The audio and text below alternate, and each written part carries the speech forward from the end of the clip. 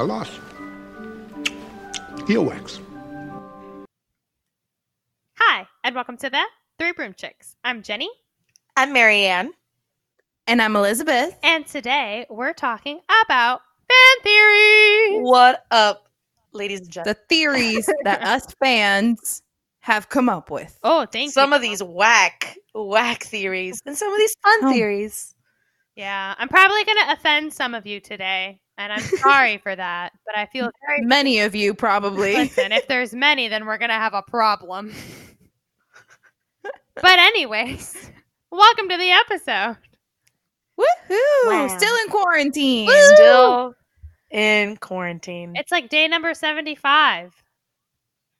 What? That actually seems pretty accurate. Did you just pull that out of your butt, Jenny? No, the other day somebody tweeted and was like, day number 73, and I took them at like face value, so I just added a couple days.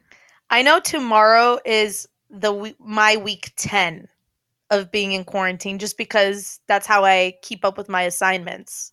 Like for my teaching classes, I have to like number it by weeks. So I know tomorrow starts week 10. But that's about it. That's crazy. 10 weeks. Yep. Here we are, ladies and gents. The gif of Sirius yelling in the shrieking shack, screaming like, I did my waiting. 12 years of it. And Azkaban. I feel like that's very appropriate for us right now. Absolutely. It is. It's very appropriate. And especially because like now like the country's starting to slowly open up.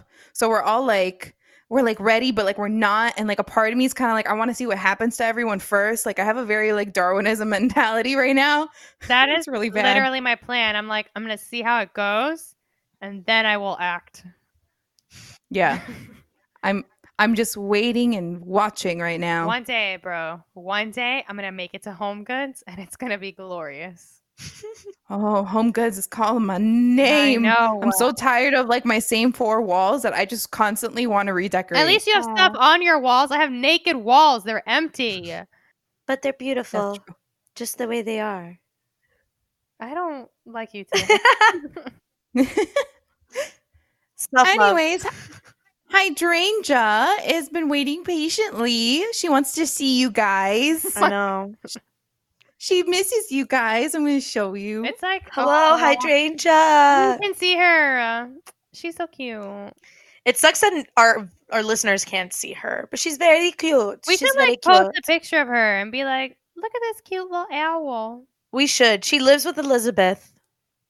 She does. Hydrangea's our bird, and she brings our bi-weekly owl post for our episodes, which are all the questions you all send us. Yeah. So if you want to be featured by Hydrangea and us, please send us owl posts when we post them on our social media. Yeah. Elizabeth, a grown woman, is holding an owl plush toy on her shoulder and like snuggling it almost with her face.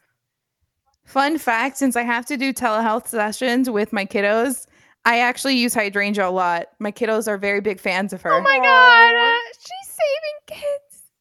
I can't. Yeah. She does such important work. She is. She's an essential worker, guys. Hydrangea is an essential worker. Love her. I love all the love that Hydrangea has gotten lately. Yeah, for real. Remember when Elizabeth thought Hydrangea was an ugly name? I did. Yeah. It's grown on me. Remember when Elizabeth said that Draco Malfoy was a mediocre character? All right. I do. We're not getting into this again. Wow. This has all been put in the past. We're here for fun, whack fan theories. That's my fan theory, that Draco Malfoy was a superb character. Oh, dear Lord. Anywho. Okay, so I have Our a legitimate first question before we get into Outpost. I feel like this is going to be a really fun episode. I feel like it's going to be kind of crazy because we're talking about all sorts of situations. But I also feel like we need to give our listeners a little spice because we're still in quarantine. So, my question to Elizabeth, can we make this Broom Chicks Unleashed? Ooh, she's thinking about it real hard. She's weighing her options. Editor. No, because we like just did it. We just did it like 2 episodes ago. God. I wish we can control ourselves. We have young fans. Whatever. I don't like Elizabeth either today. I'm at odds with both of my co-hosts. What did I do? You had ice cream in front of me, knowing full well that I didn't have ice cream. This is what I have to deal with, ladies and gentlemen. I'm here just existing. And Jenny attacks me.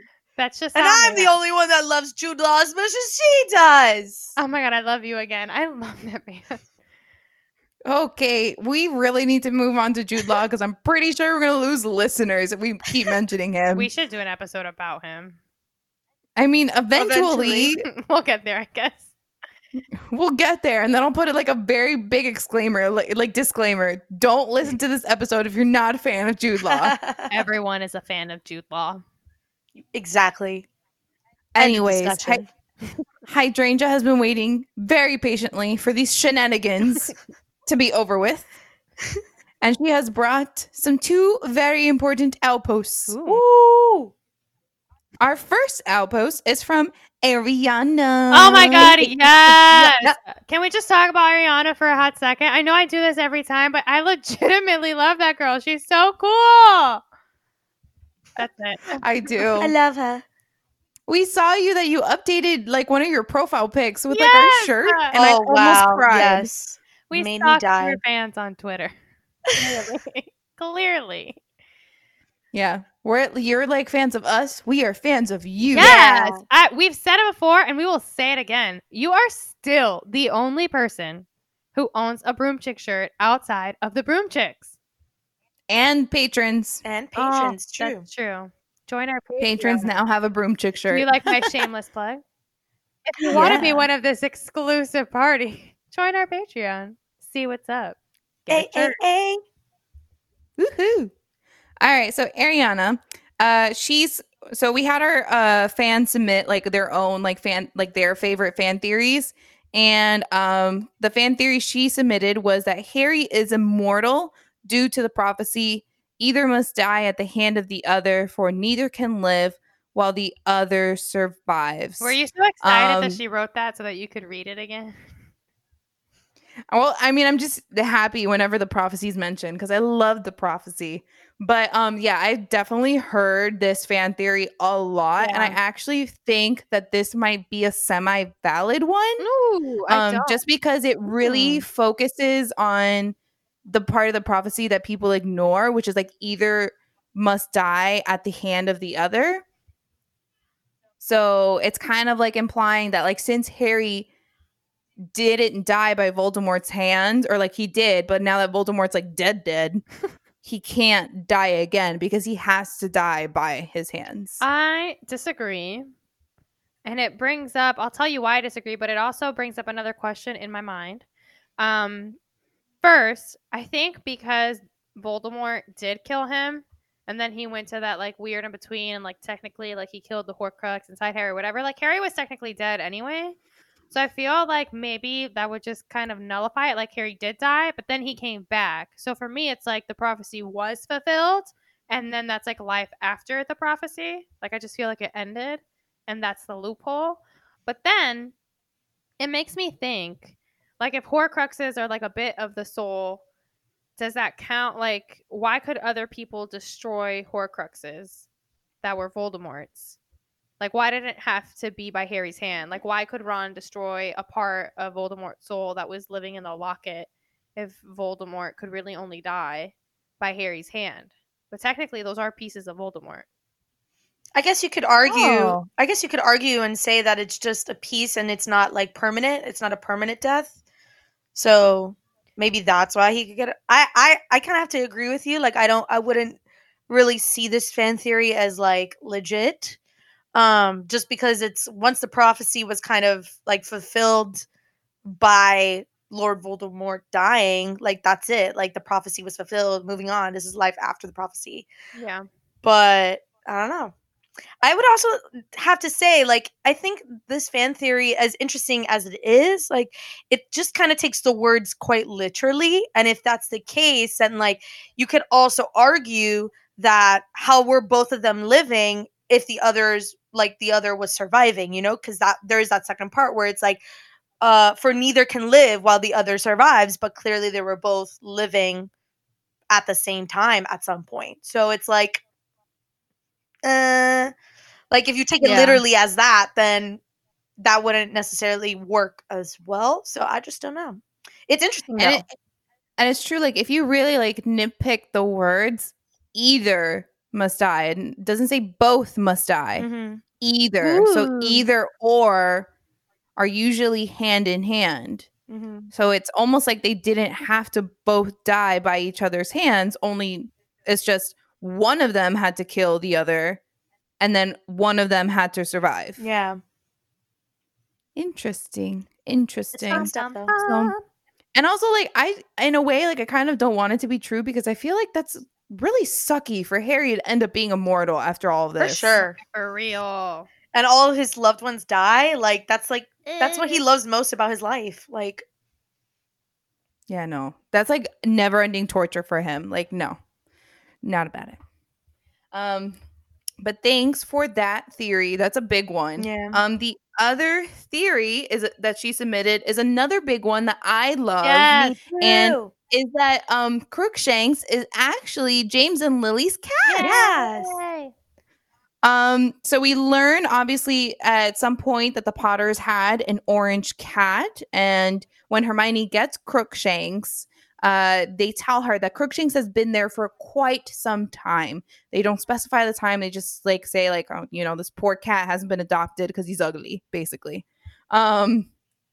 He also has a very like strong affinity for chasing Wormtail, and like specifically Wormtail. And just hangs out with Sirius when he's in his Animagus form. So there's like kind of like this theory that Crookshanks knows who they are when they're outside of their Animagus form. So that's why Crookshanks kept on trying to attack Scabbers and just palled around with Sirius. Yeah. So that was very interesting. It makes me so emo. Yes. I have a pin for it, by the way. Ooh. Pin. Pinning it. Thank you, Elizabeth. Our soundboard is slacking with the pins. Who are you talking about? Who? You. What? Who? What? It's a new soundboard mixer we got today. It's not a cute one. My question is that not a question. I guess it's more of like a fact. I read when I was looking up this theory, the word could not come to me, that Crookshanks is actually half Kneazle. Mm-hmm. So I was just like curious about that. Like, what do you mean? Is that like a normal pet to have, like in a wizarding household? A Kneazle? I mean, yeah, it is. It is a normal pet to have, and Kneazles apparently can kind of get away with like appearing like cats. Mm-hmm. At least if like a muggle were to look at it, they're like, oh, it's just a freaky looking cat. So it's common if a cat and a Kneazle were to procreate.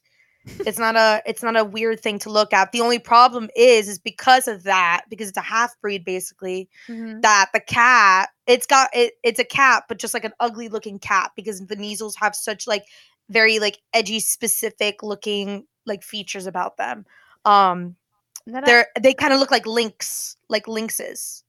I don't know if I'm saying it correctly. Look at you. You are. Ooh. I'm so proud. Yay. For everybody who doesn't know, that's so proud of yourself. Cat. Looks like a little bobcat. Look it up. They're cute.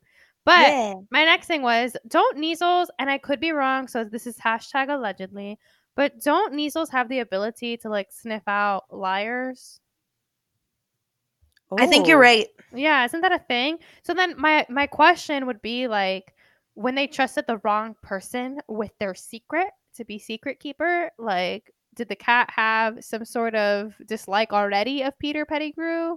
Maybe. Like, how cool would that be? Like, if Peter's just like walking up in the house and like all of a sudden this cat's just like, I hate you. No one can figure out why.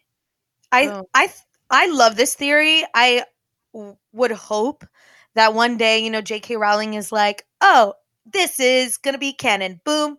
Because I just think it's so cool. It would be so nice, but I don't know. Well, we probably won't get that, but it's nice to hear. This is the one of my favorite fan theories. There's a lot about Crookshanks out there. I have the pin as like another theory about him that I'm going to present. But another one that I didn't really touch upon and I don't really like either is that it's actually Lily Potter. Oh no. I don't like Yeah, it. I'm just saying it's out there. But also, like, wouldn't that like completely nullify all of Harry's love magic? Literally. But also, like, how does she just get stuck in cat form?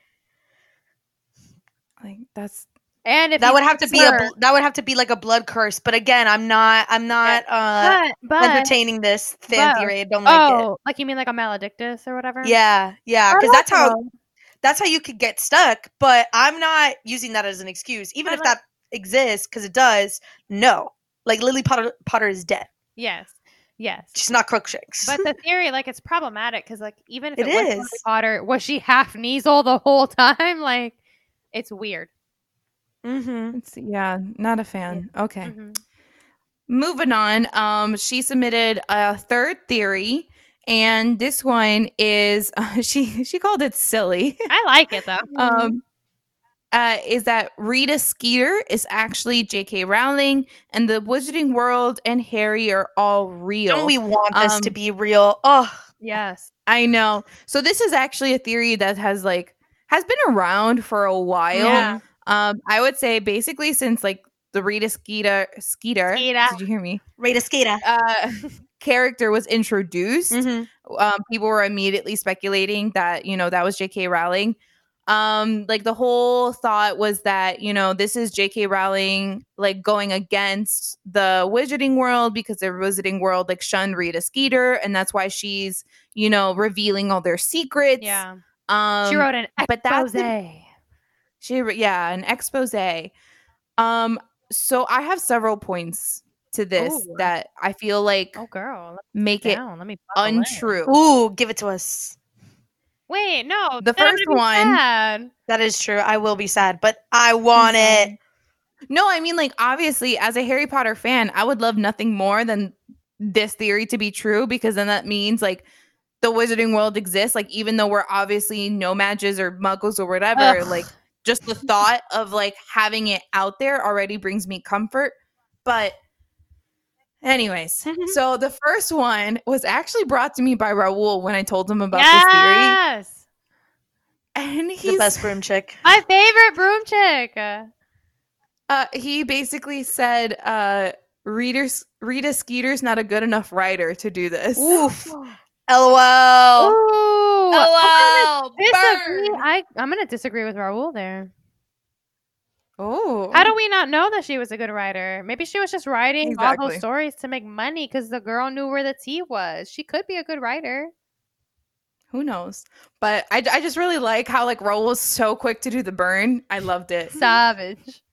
He's not frequently savage, but when it comes out, it's glorious.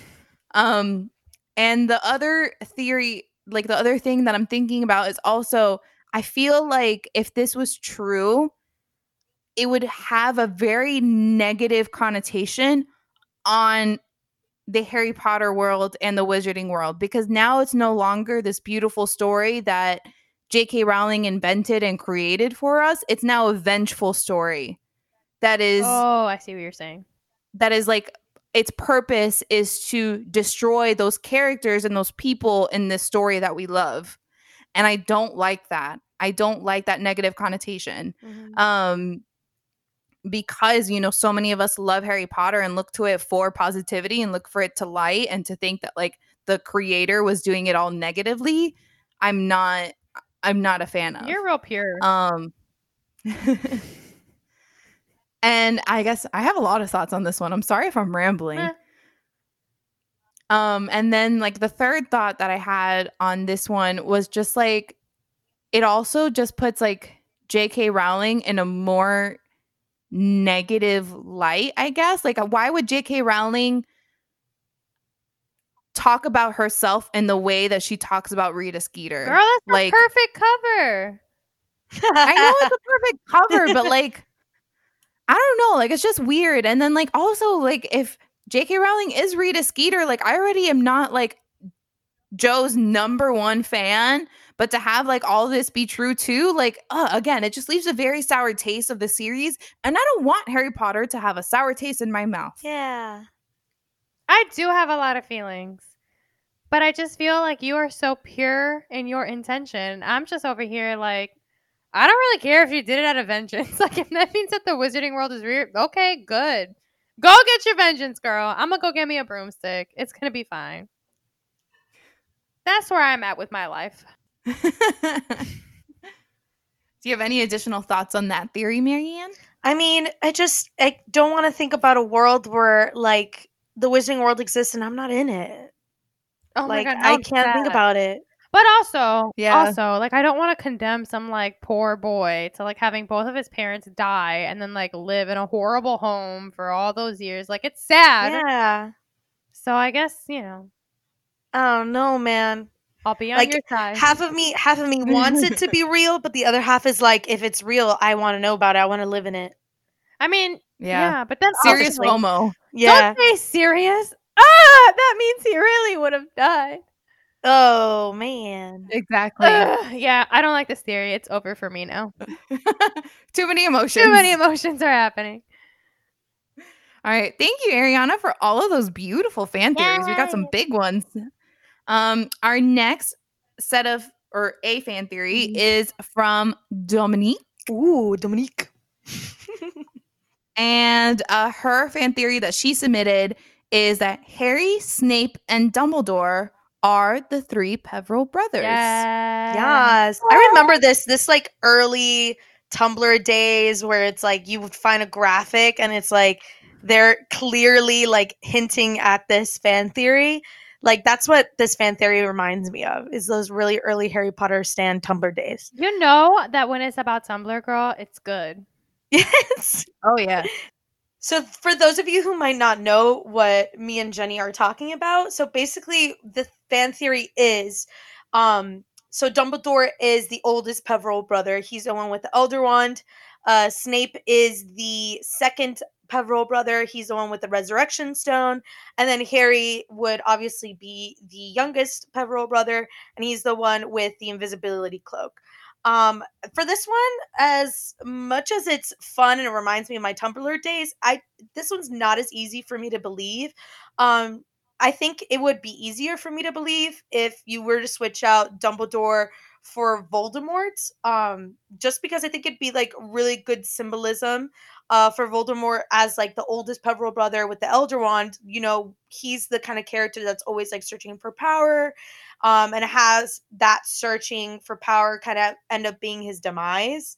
And then Snape, even though like he doesn't really have a connection with the Deathly Hallows in the books, as far as we know, like we do know that he doesn't really have a good understanding of love. Like he kind of confuses that with obsession and possession and control and stuff like that. And then obviously we do know Harry already has a connection to the invisibility cloak, and he's just kind of always had that that outlook of like accepting his circumstances, like accepting death, even if it's not like exactly death, but accepting kind of like the life that he's been given as the chosen one, and then making the best out of his life. So that's kind of what the invisibility cloaks like resembles, right? It's like we know that death is kind of inevitable, but the last Peveril brother chose the invisibility cloak to kind of avoid death for as long as he could, to kind of get the most out of his life and be resourceful that way. And I think that's a really big like kind of character development like hint back at Harry.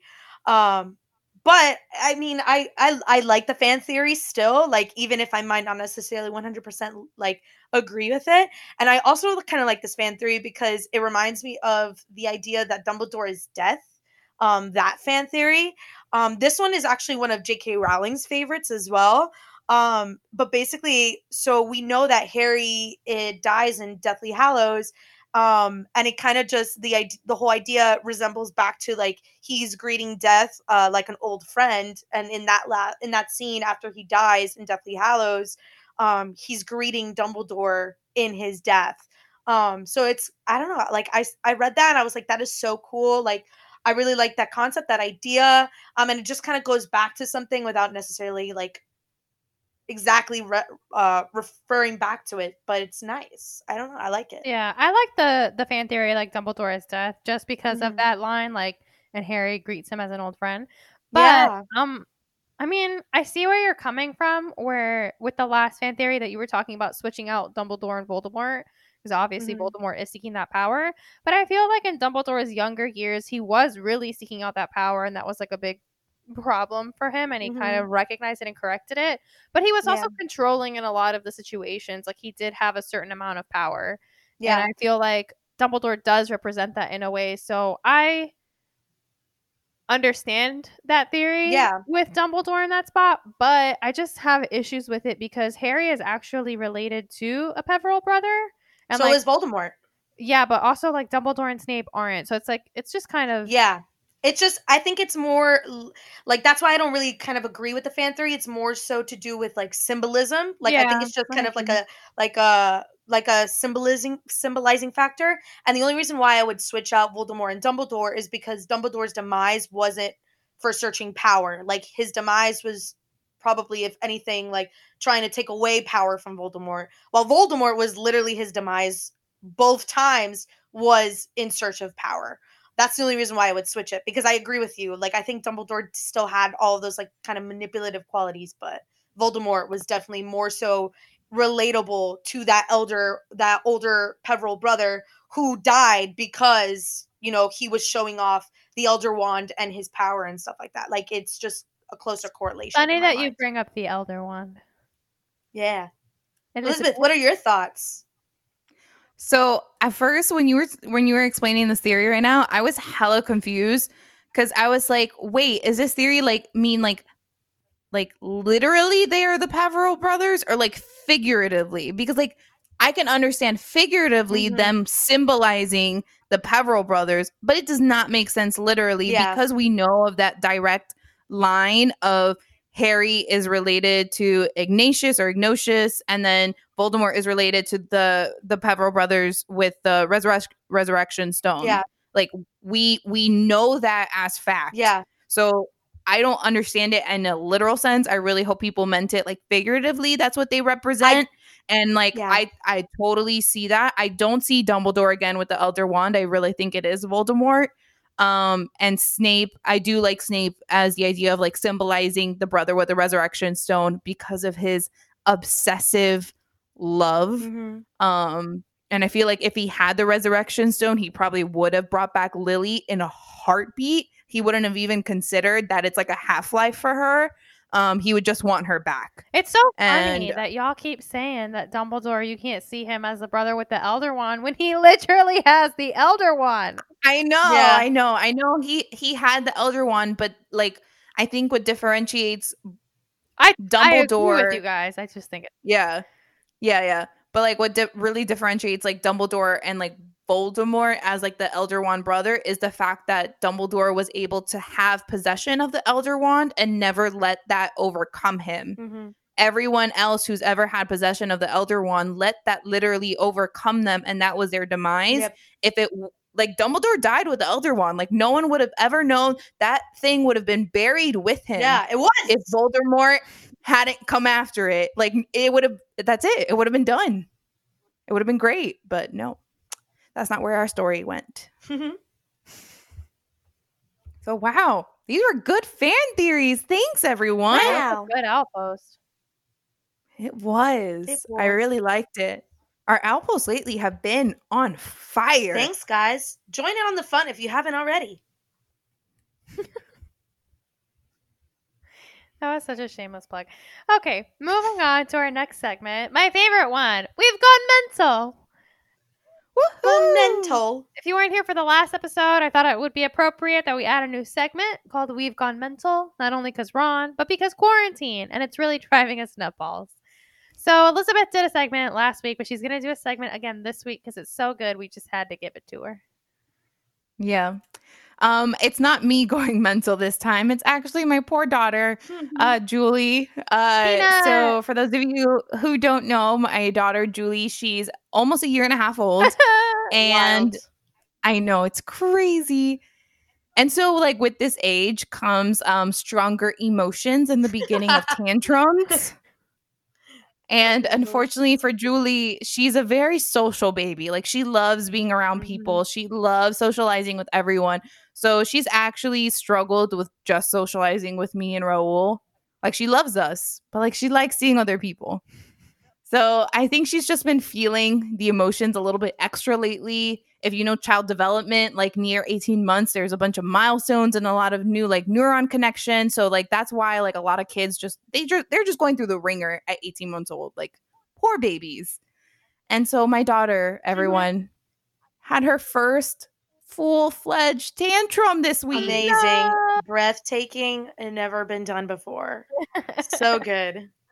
I felt so bad because unfortunately with my job, I mean, my job is to correct behavioral issues in children.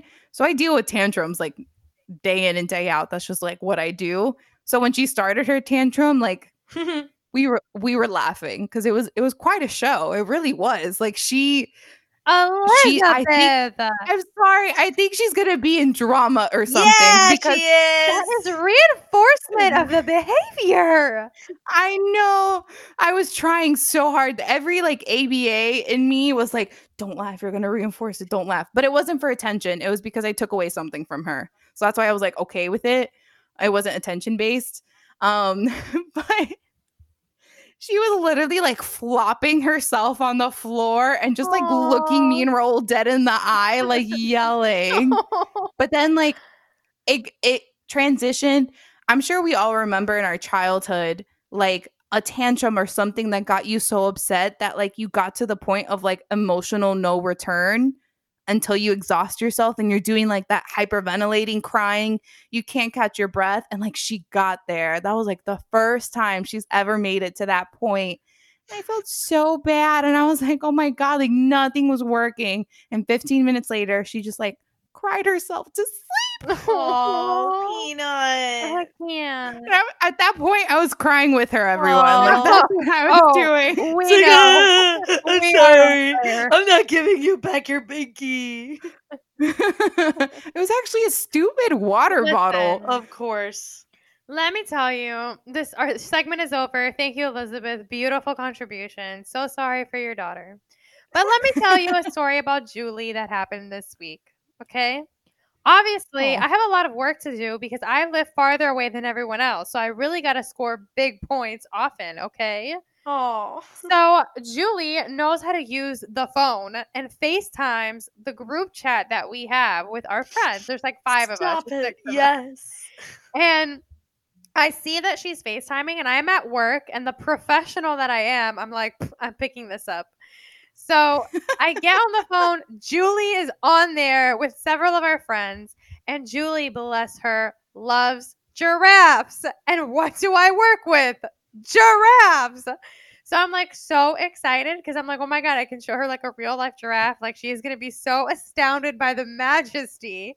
So I FaceTimed her from work with these beautiful, majestic animals. And Julie could literally not even care less. She was like, whatever, bro. We just walked away. It was hilarious. I was like, but you love giraffe. I was like, stop it. My favorite. It was so good. My favorite part of that call. Go ahead, Marianne. My favorite part of that call was the point that like there was after she had like FaceTime called all of us and a few of us had gone there, she ran away with Elizabeth's phone. Like it was so funny. She was just like, "All right, I'm talking to my friends. Hey, hi, how are you?"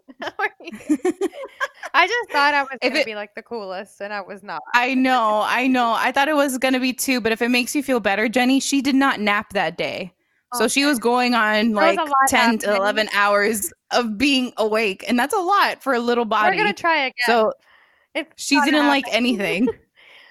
She didn't even want to watch Daniel Tiger, man. That's when you know. My coworkers looked at me and they were like, are you FaceTiming right now? And I was like, yeah, there's a kid. I got to show her some giraffes. Sorry, got to go. And I literally ran like across the barn. I was like, I have to show her. And then she was like, girl, no one cares.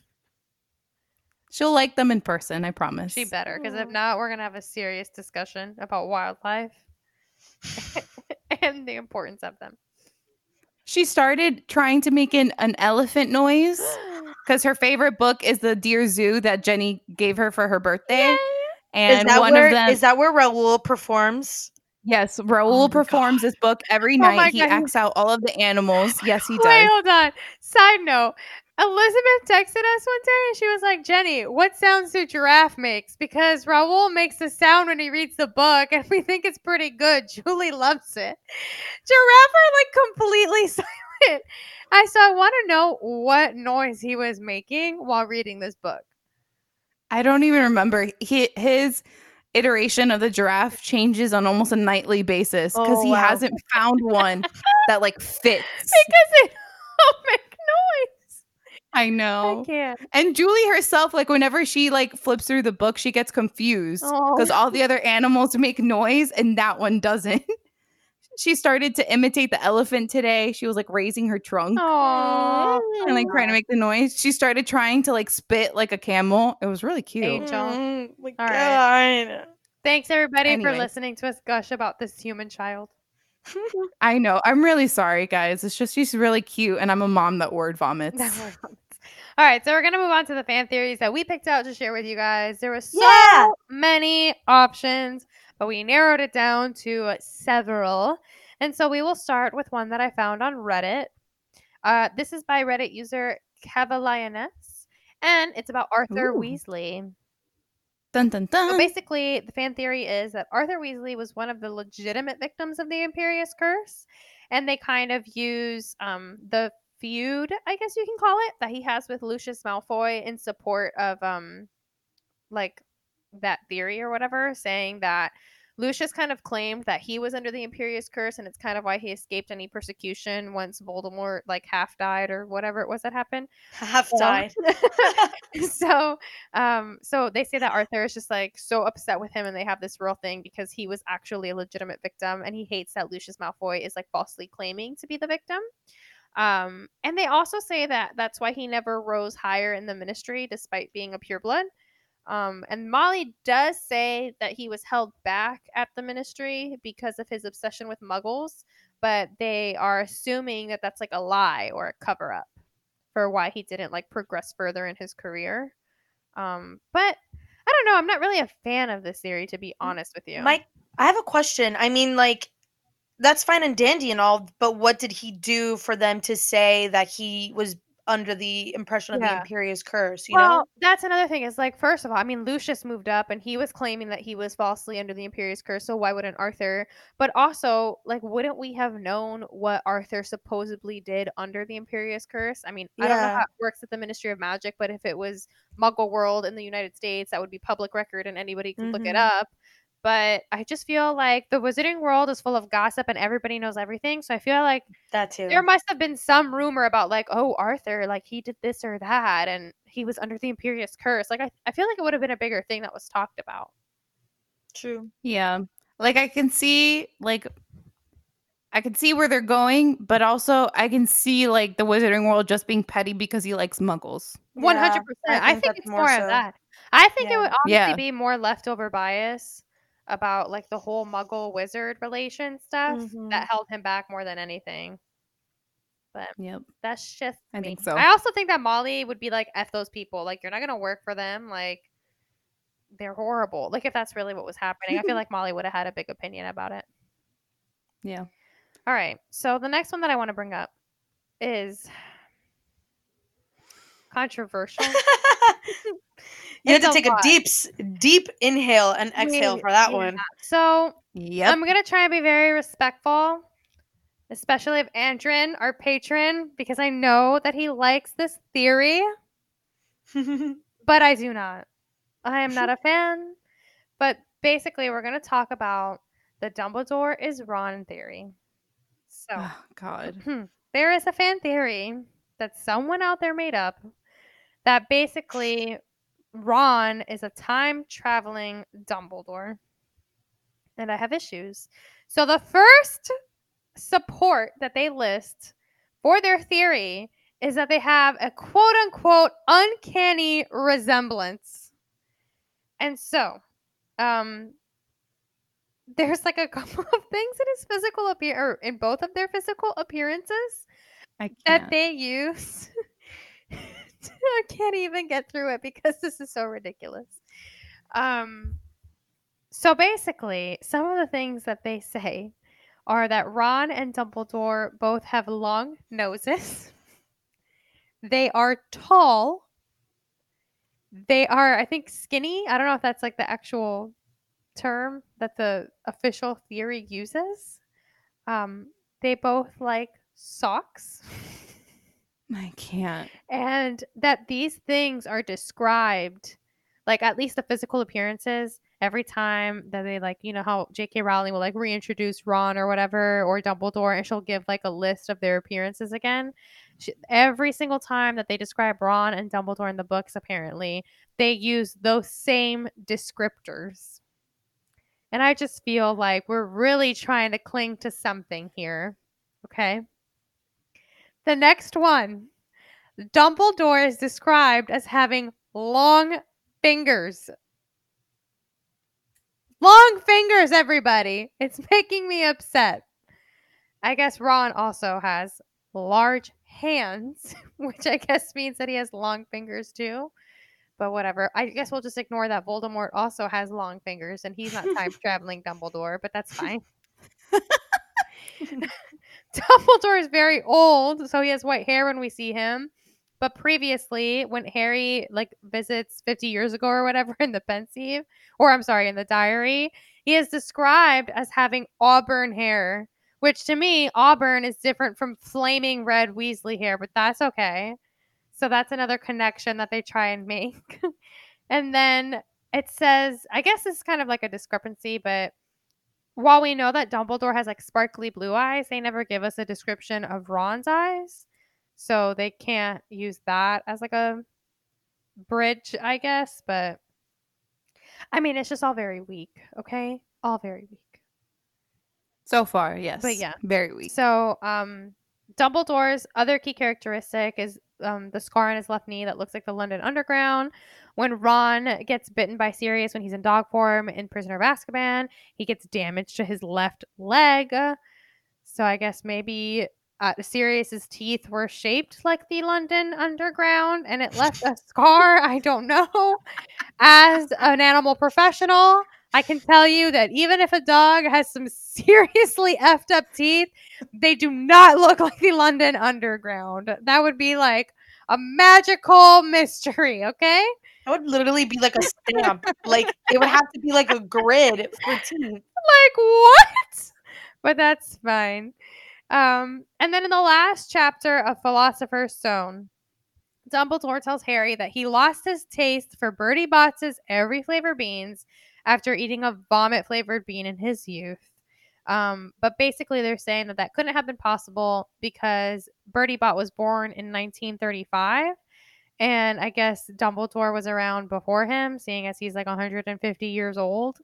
And so essentially, they're thinking it's kind of like a Freudian slip where he tried one as time traveling Ron and lost his taste for it. And I guess I don't even want to keep talking about it, to be honest with you. But okay, yeah. They also bring up Ron's clear hatred for the color maroon. And now let me just really take a minute to have you guys really soak this in, because they're not mentioning this because Dumbledore and Ron both hate the color maroon. They're mentioning it because Dumbledore will eventually be marooned in time. And that's the connection that they're trying to make between Ron and Dumbledore. You guys can't see Marianne, but she is serving looks, okay? And then lastly, I'm really not trying to take up so much of your time, but they mentioned that socks are a running theme throughout the series because, yes, the mention of like 3 socks is a running theme throughout the 7 books. But basically, they're saying that, you know, like obviously Dumbledore sees himself holding a pair of socks in the Mirror of Erised, which is a lie, but whatever. And Ron like doesn't appreciate the socks that his mom gives him in Prisoner of Azkaban.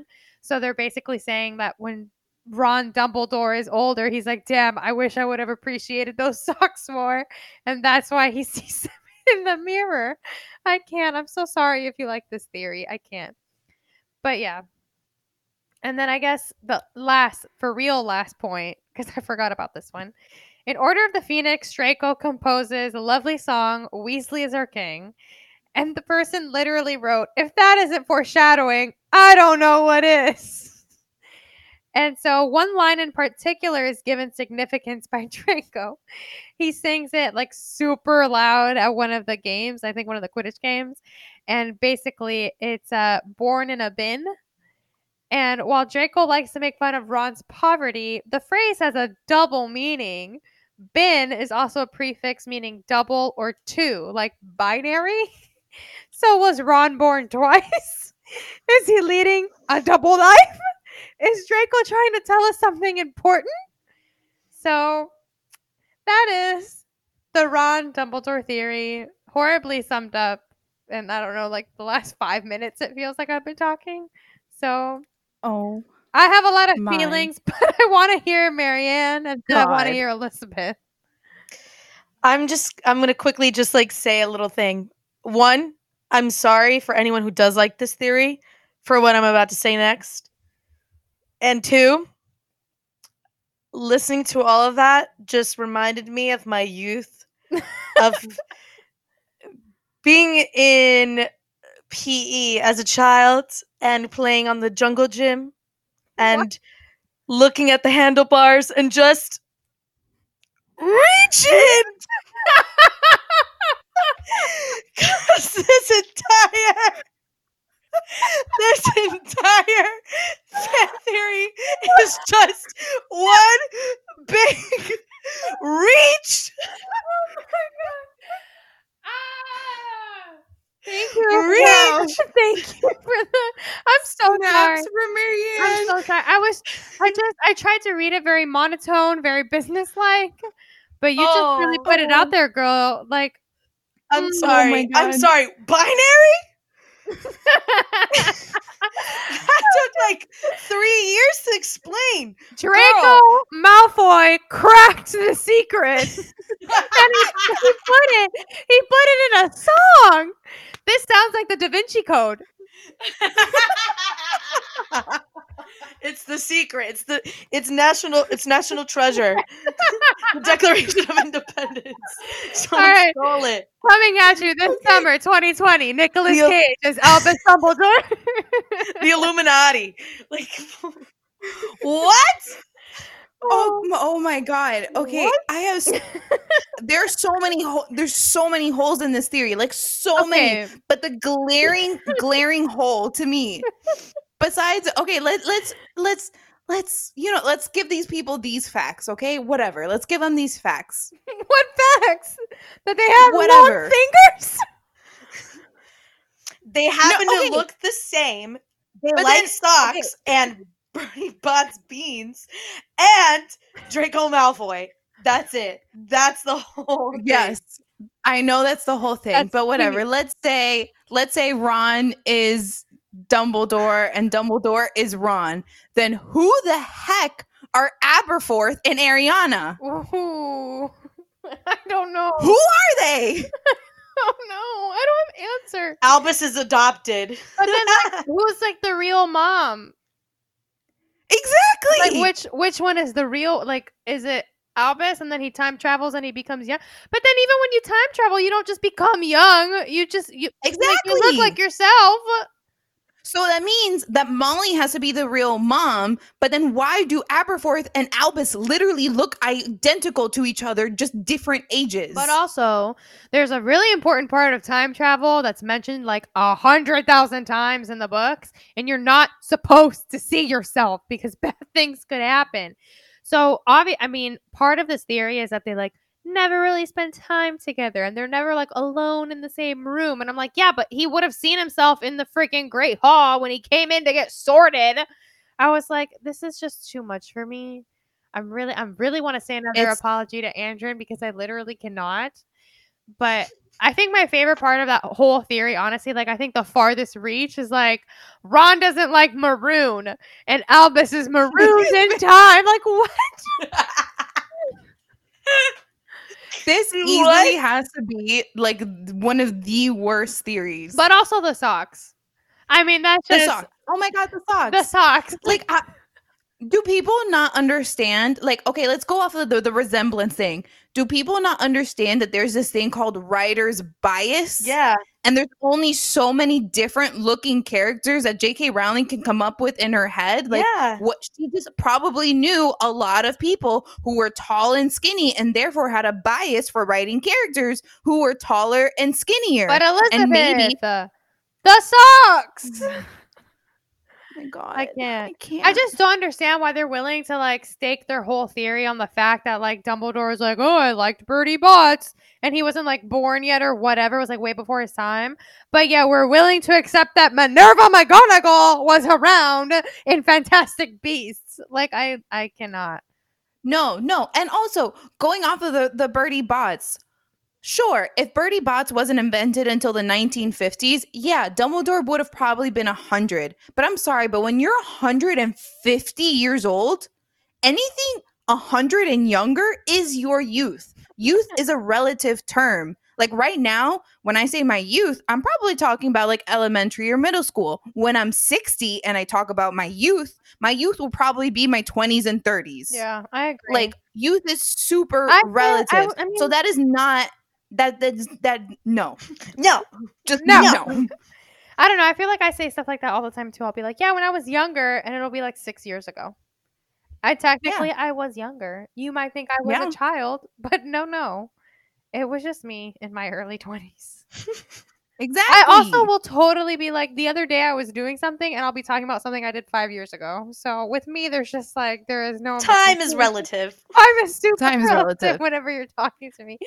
Maybe we understand this more because we're Cuban and like time just doesn't make sense to us. Like we're always either over or under exaggerating time. Okay. We're never accurate. Yes. Honestly, yeah. Yes. Yeah. Yeah, I'm gonna have to agree with you on that one. Wow, you're blowing my mind because now I feel like I've just been reduced to just like another Cuban when I really thought I was being original the whole time. But thank you. Like I don't live by stereotypes. I really don't. But if I had to stereotype us, that would be it. Yeah. I literally have on several occasions been like the other day, and then I'll be like, well, actually, it was a year ago, and I have to like correct myself. But it's fine. It's no problem. So, yeah, I mean, I like the theory because it makes me laugh and it brought me like joy because it was so silly. But other than that, that's where it ends. Oh, man. But yeah. Moving on. So our next fan theory, this is one that I've kind of noticed, especially when we were doing a lot of research for our Cursed Child episodes. Our next fan theory is Cursed Child was actually written by Rita Skeeter. Obviously, kind of could be related to the one that was brought up earlier that J.K. Rowling was Rita Skeeter. And a lot of like, especially like HB Stan Twitter like this one just because it's like the only way they want to justify Cursed Child. Okay. Like and like kind of accept Cursed Child for what it is if it's just like a big hoax and Rita Skeeter was the one that wrote it, you know? I have two things very quickly. One, I live for Marianne constantly referencing HP Stan Twitter. HP Stan Twitter, hear me roar! The second, I'm willing to accept that Cursed Child was written by Rita Skeeter only if we accept what Raul said about Rita Skeeter being a terrible writer. And then everyone would come together and it would make sense. Yes. That's it. That is my 2 cents on this theory. I have nothing else to contribute. Again, I think it's just a little far-fetched just because there were 3 people involved in writing. I mean, there could be other editors. Like, Rita Skeeter probably worked with other people on the Daily Prophet, right? Maybe. So it could just be other, like, crazy peeps. Crazy peeps. All right. Our next theory is kind of like a weird one. Oh, okay. I think it's kind of cool. Okay.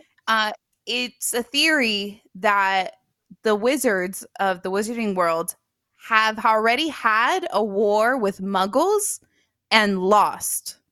And this is why the wizarding world is the way that it is.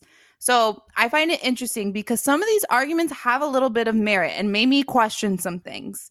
So like if you think about the rules that the Wizarding World and especially the Ministry of Magic have, they're a little weird. And when we go into the fourth book, it's revealed to us that, you know, the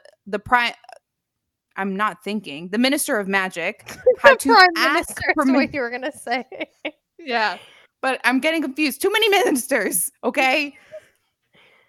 But the Minister of Magic, I know, had to ask permission from the Prime Minister, or at least like notify him, like, hey, we're bringing dragons into the country.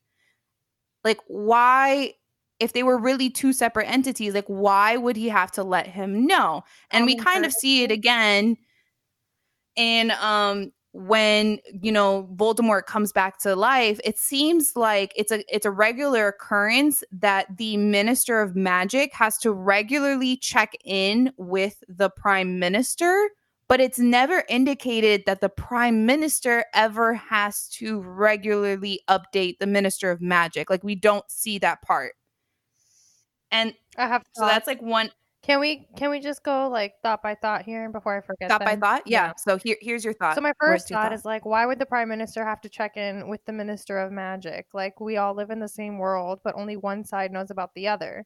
So obviously the wizards know about the muggles, so why would the muggles have to check in with the wizards? Yeah. The other one is like, I think it's a great thing that we notify them, or that whatever, the wizards notify about dragons. Like, I feel like it's just a common courtesy sort of thing. Yeah, I think it's more so of like a diplomatic like it's a diplomatic relationship where like two governments are speaking to one another. And we do know like that, at least just from the facts that we've gotten about like Malfoy history, that the Malfoys kind of always were attached to government officials that were muggles. So I think they were not the only ones. I think in British magic and muggle history, they've kind of always worked together, and they're just kind of in a unique situation that they do work with one another. But also, but I want to hear more of what I have one maybe more I don't know, it ties more things. Yes, go Jenny. International Statute of Secrecy like a thing? Like, wasn't one of the driving forces safety? Like, maybe they're just trying to keep muggles safe, so they're going to update them about like important dangers that might be happening, so that the Prime Minister can then deal with it accordingly, and they don't risk that world being exposed. Yeah. There's definitely explanations for that first point. The second point is actually calling into question the name itself, Ministry of Magic. That this rule, that this government, it doesn't really have like the sound of a government, especially because the head of the government is called Minister of Magic. And that's kind of, they're pulling the comparison of, we don't call the president of America, and the Prime Minister is just called, I know that, I don't know what this person was talking about. Like, yeah, we do. And then like the Prime Minister is just, you know, the Prime Minister of Britain, like that's just what they're called. And they're kind of thinking, and they go more into detail that, you know, where did this government come from? How is the Minister of Magic appointed? It doesn't seem like there's any elections being held. Is it just like a totalitarian type of ministry where like just people are chosen for these roles, and there's not like a voice from the rest of the witches and wizards, which it's what it seems like. I think that's what it is, at least from what limited knowledge we're given. Yeah, like when Scrimgeour became Minister of Magic, it didn't seem like he was voted into the position, and if he was, it seems like it's this very like the Wizengamot like is my like best idea that they like appoint these people, but then who gave Wizengamot their power? And sometimes it seems like the Wizengamot has more power than the Ministry.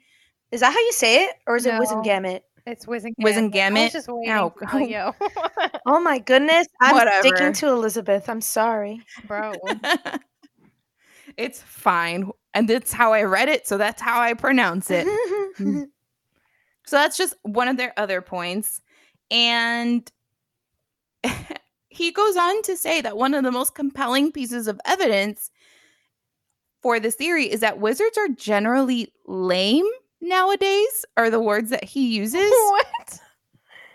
And so he goes on to describe that like Dumbledore obviously is very powerful, Voldemort is very powerful, but in comparison to the Peverils, to the Hogwarts founders, to Merlin, seems like a little diminished, that power apparently. What? Yeah. First of all, You know, I'm just not having it. That's it. That's the end of my statement. That's the tweet. they're just not having it. Nope. Yeah, so apparently powerful wizards of this day, like they are not allowed, at least it seems like, to accomplish the great things that wizards of olden days were allowed to accomplish. And it seems like there's like this like limit that they can reach. And I think it also has to do with the whole like wizards having to go into secret. And so they're saying that like kind of like muggles have like squashed that.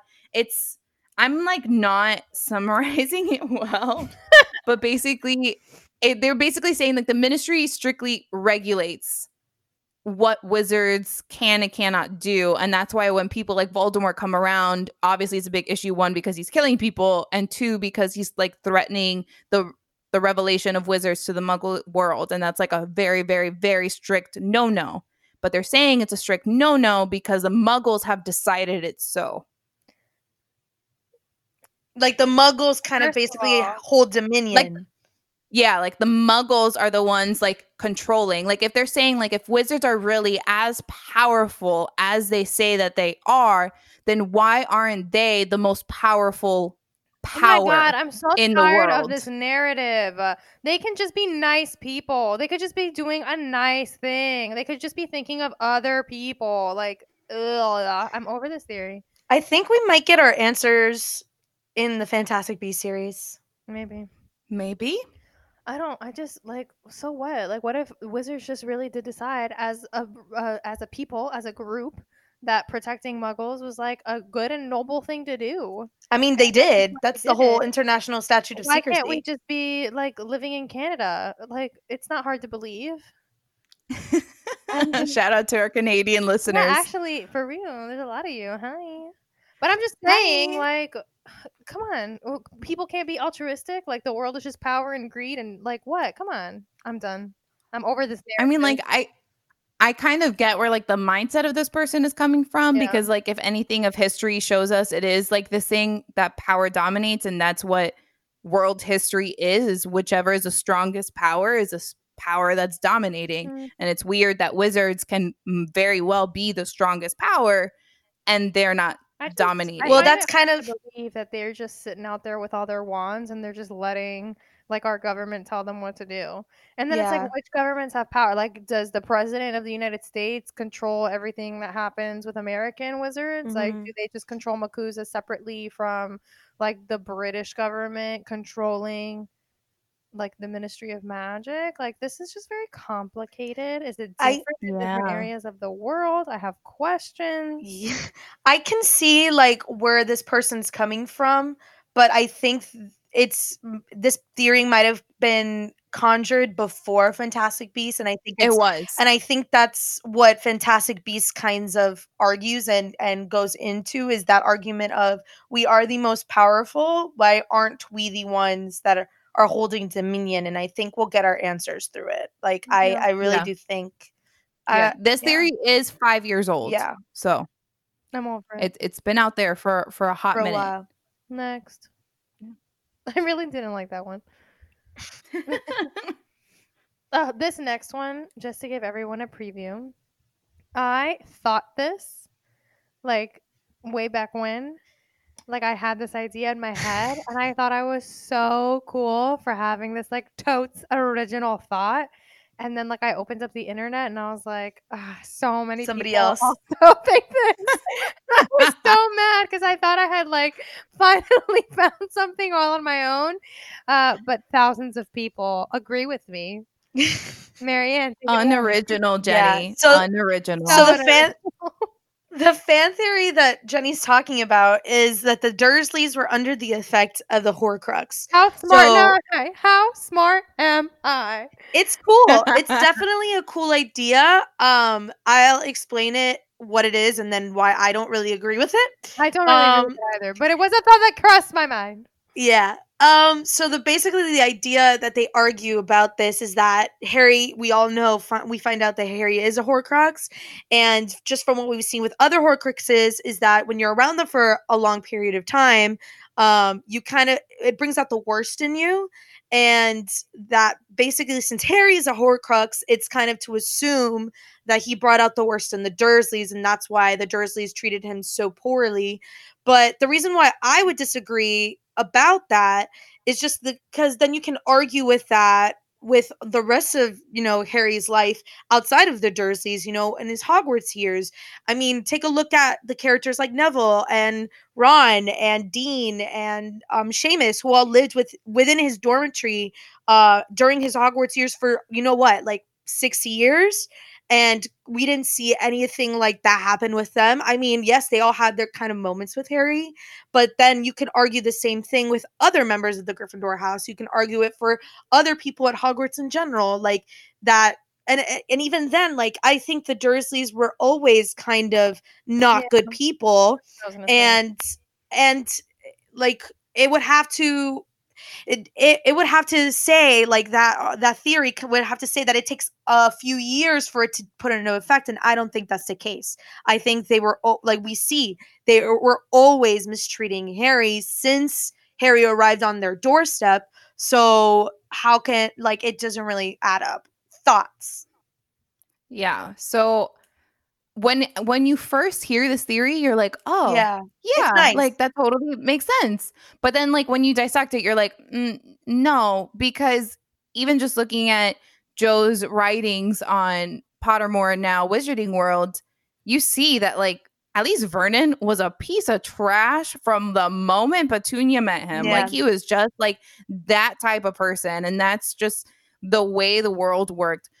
Did they probably treat him a little bit worse because of Horcrux? Maybe, but also Harry was the symbolism of everything that Vernon and Petunia hated, and now they were being forced to care for him. Like, that in itself leads to the way that they treated him, not the Horcrux. So, not a fan. That's what I was going to say. Like, they give us glimpses of their life prior to Harry being in it. Like, we've spoken on the podcast before about, like, Petunia and Vernon's first date and what life was like before that happened.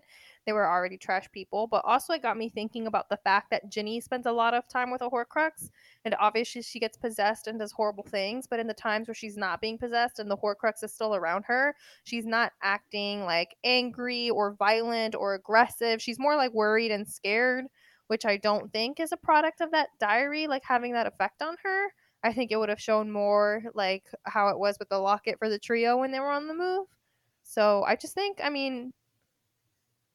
it just seems like it's kind of inconsistent how Horcruxes and different people react to them. But I don't think that it's true, but I did have the thought when I originally found out that Harry was a Horcrux, like, when you start putting those pieces together, I'm like, oh my God. But then you think about it and I don't really think a lot of it's a very good, like, superficial theory. Yeah.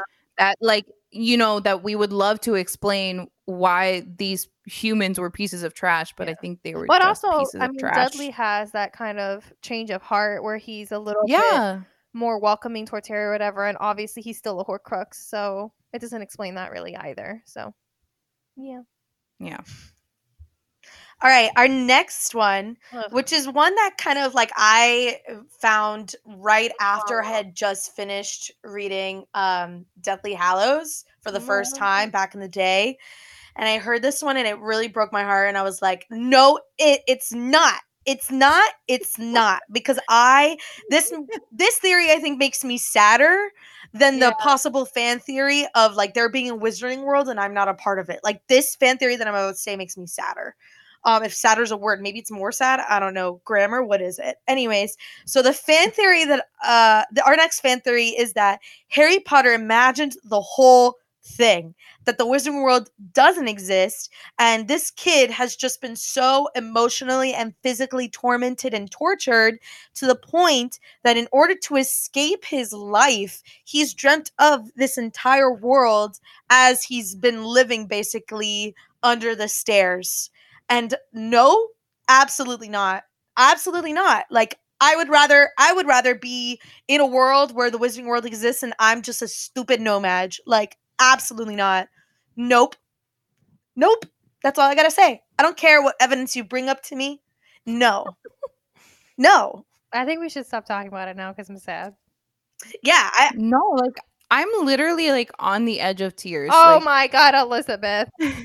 Absolutely not. No. Move No. on into happier. Like, times. No, don't waste your tears on Hold it because on. it doesn't exist. Like, yeah, dale. No, I know, but like it from like a genuine like concern, I want to check in on the person who invented this theory because like that had to come from like a really dark place, and so I want to make sure that they're okay. And like, you know, what is like their home situation like? Like, do they need help? Do they need to be taken out of their home situation? I am genuinely concerned. Nope. It doesn't exist. No need to cry or fret or worry. Because it doesn't this fan theory is negatory, sir. Next. Okay, next. Not about it. Next is I don't know. I can go or Elizabeth can go. What do we want to do? We should end on a happy note, right? Yeah. All right, so I'll go first. Jenny, you do you, and then I'll do happy. Yeah. Okay. So my pin is going to be unpinned, but we were talking about Crookshanks earlier, and this really isn't. I didn't delve super deep into the theory, but I thought it was just kind of a cool thought, and some of it makes sense. So we know that the Black family names peeps after stars. Yes. And so we know that Sirius was named after a star in Canis Major, I believe, and his Animagus form is a dog. But Regulus is a star in a Leo constellation, which is a cat.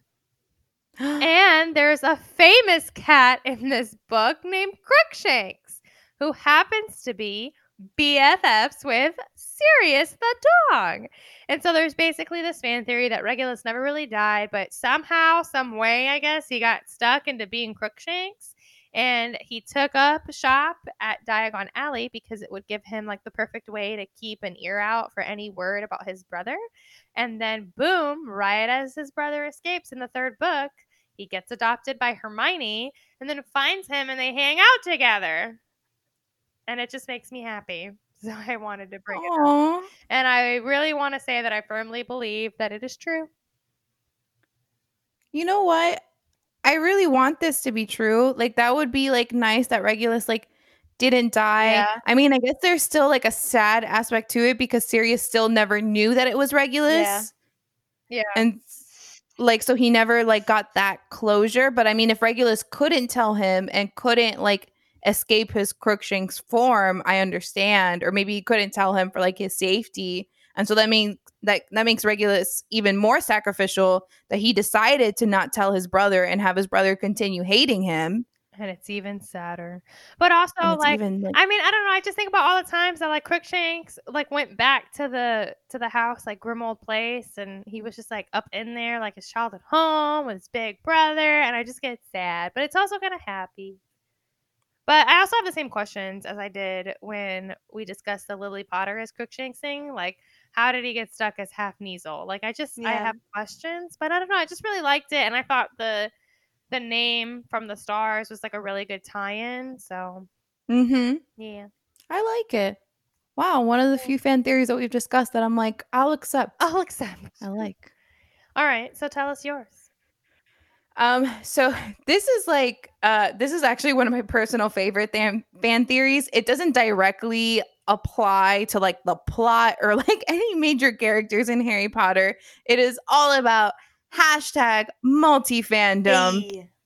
And it is that Mary Poppins is a wizard from Hogwarts. What?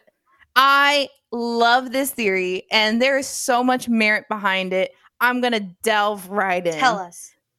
So basically, we don't hear about her in like our main story, obviously, because, you know, Mary Poppins was around in like the first like World War. That is way before the time of Voldemort and Harry. So this is why we don't hear about someone named Mary Poppins. And, you know, the theory goes on to say that her wand is probably in her umbrella, like Hagrid's. And she has a levitation charm on the umbrella that helps her fly in and out of the, you know, the picture. Her bag has the undetectable extension charm, just like Hermione's, and that's why she can pull everything magical out of her bag. So those are like more of like the obvious ones. I'm liking but it. then it goes into detail of like, she probably isn't mentioned or is really famous in the wizarding world because of her strong association with muggles. As you can tell, she really likes muggles and especially children. But it also goes further into saying like there's a reason why she's never been like discovered by doing magic in front of muggles, because she strictly only does her magic in front of children. And children, whenever you explain magic to parents will always write it off as being their crazy imagination. So she gets away with not doing magic in front of muggles.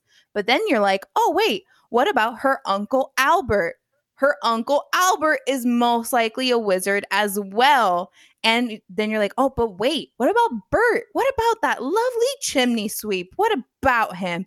He is most likely a squib. And that explains why he is never shocked or surprised whenever she does any magic. And it also explains why he has to pick up all these odd jobs to make any type of money. Because if he was a squib, he probably wouldn't have gone to real muggle school. He wouldn't have gone to Hogwarts and therefore wouldn't really have an education to further his career. So I just really like this theory. That one's just cute. I really like it too. It's cute. I don't know anything about Mary Poppins. What? Have you not seen Mary Poppins? What? Wait, what? I don't know why this is Excuse? new information for you. This is new information for us. But like Mary Poppins is a classic. A huge classic. Why Julie is it Andrews. shocking you? Like, hello, I've never seen anything. No, this must be fixed. Fixed. Oh my god. What? Wow. Chim chimney, chim chim tree. A sweep is as lucky can be. Nope. What? Weren't you in Super Pally in high school? Yes. Let's go fly a kite up to the highest height. You're yelling cried. You're yelling stuff at me. I don't know what you're saying. You've never cried at Feed the Birds. Tuppence. Oh my God. I've never even heard that song. Tuppence. A bag. I know. This has to be rectified. Rectified. Wow. Oh my God, relax. It's Mary Poppins. You literally performed Supercalifragilisticexpialidocious at our thespian drama state competitions. I did. I had the shirt and everything. What? And I can still sing it. No What? words. Couldn't What? tell you where it came from. Oh. Rectified. Okay. Well, everyone who listens to the Broom Chicks, this is the end of our episode because we need to go and make sure Jenny watches Mary Poppins. Whoa. We gotta cut this. Closing statements are my duty. Don't step on my toes. I will. From now on, Elizabeth is Mary taking it. Poppins. We need to watch Mary Poppins, and you need to watch Mary Poppins Returns. Yes. Done. Okay, whatever. Which is the Mary Poppins Returning? Is that the one with Emily Blunt or whatever? Yes. Yes. I'll watch that. And Lin-Manuel Miranda. It was actually really good. It was. It's super cute. Multi-fan. You won't get your outro until you see it. Oh my God. Well, I have to do the outro now and I haven't seen it. So because I performed in a thespian competition with one of their songs, I'll take this outro. Okay. That's it for today, kids. Remember to follow us on social media. You can follow us on Instagram at The Three Broom Chicks. And you can also follow us on Twitter at @3 Broom Chicks. And go like our Facebook page, The Three Broom Chicks. And make sure to catch us next time because our next episode, we are welcoming Pride Month. We stand with our LGBTQ plus friends and family, and we will do a special episode honoring them and all the ways that LGBTQ has been honored and slandered in the Harry Potter universe. Hey, let's get a little political. Hashtag political memes. I miss saying that. And as always, we are the Three Broom Chicks. And Ron is not Dumbledore.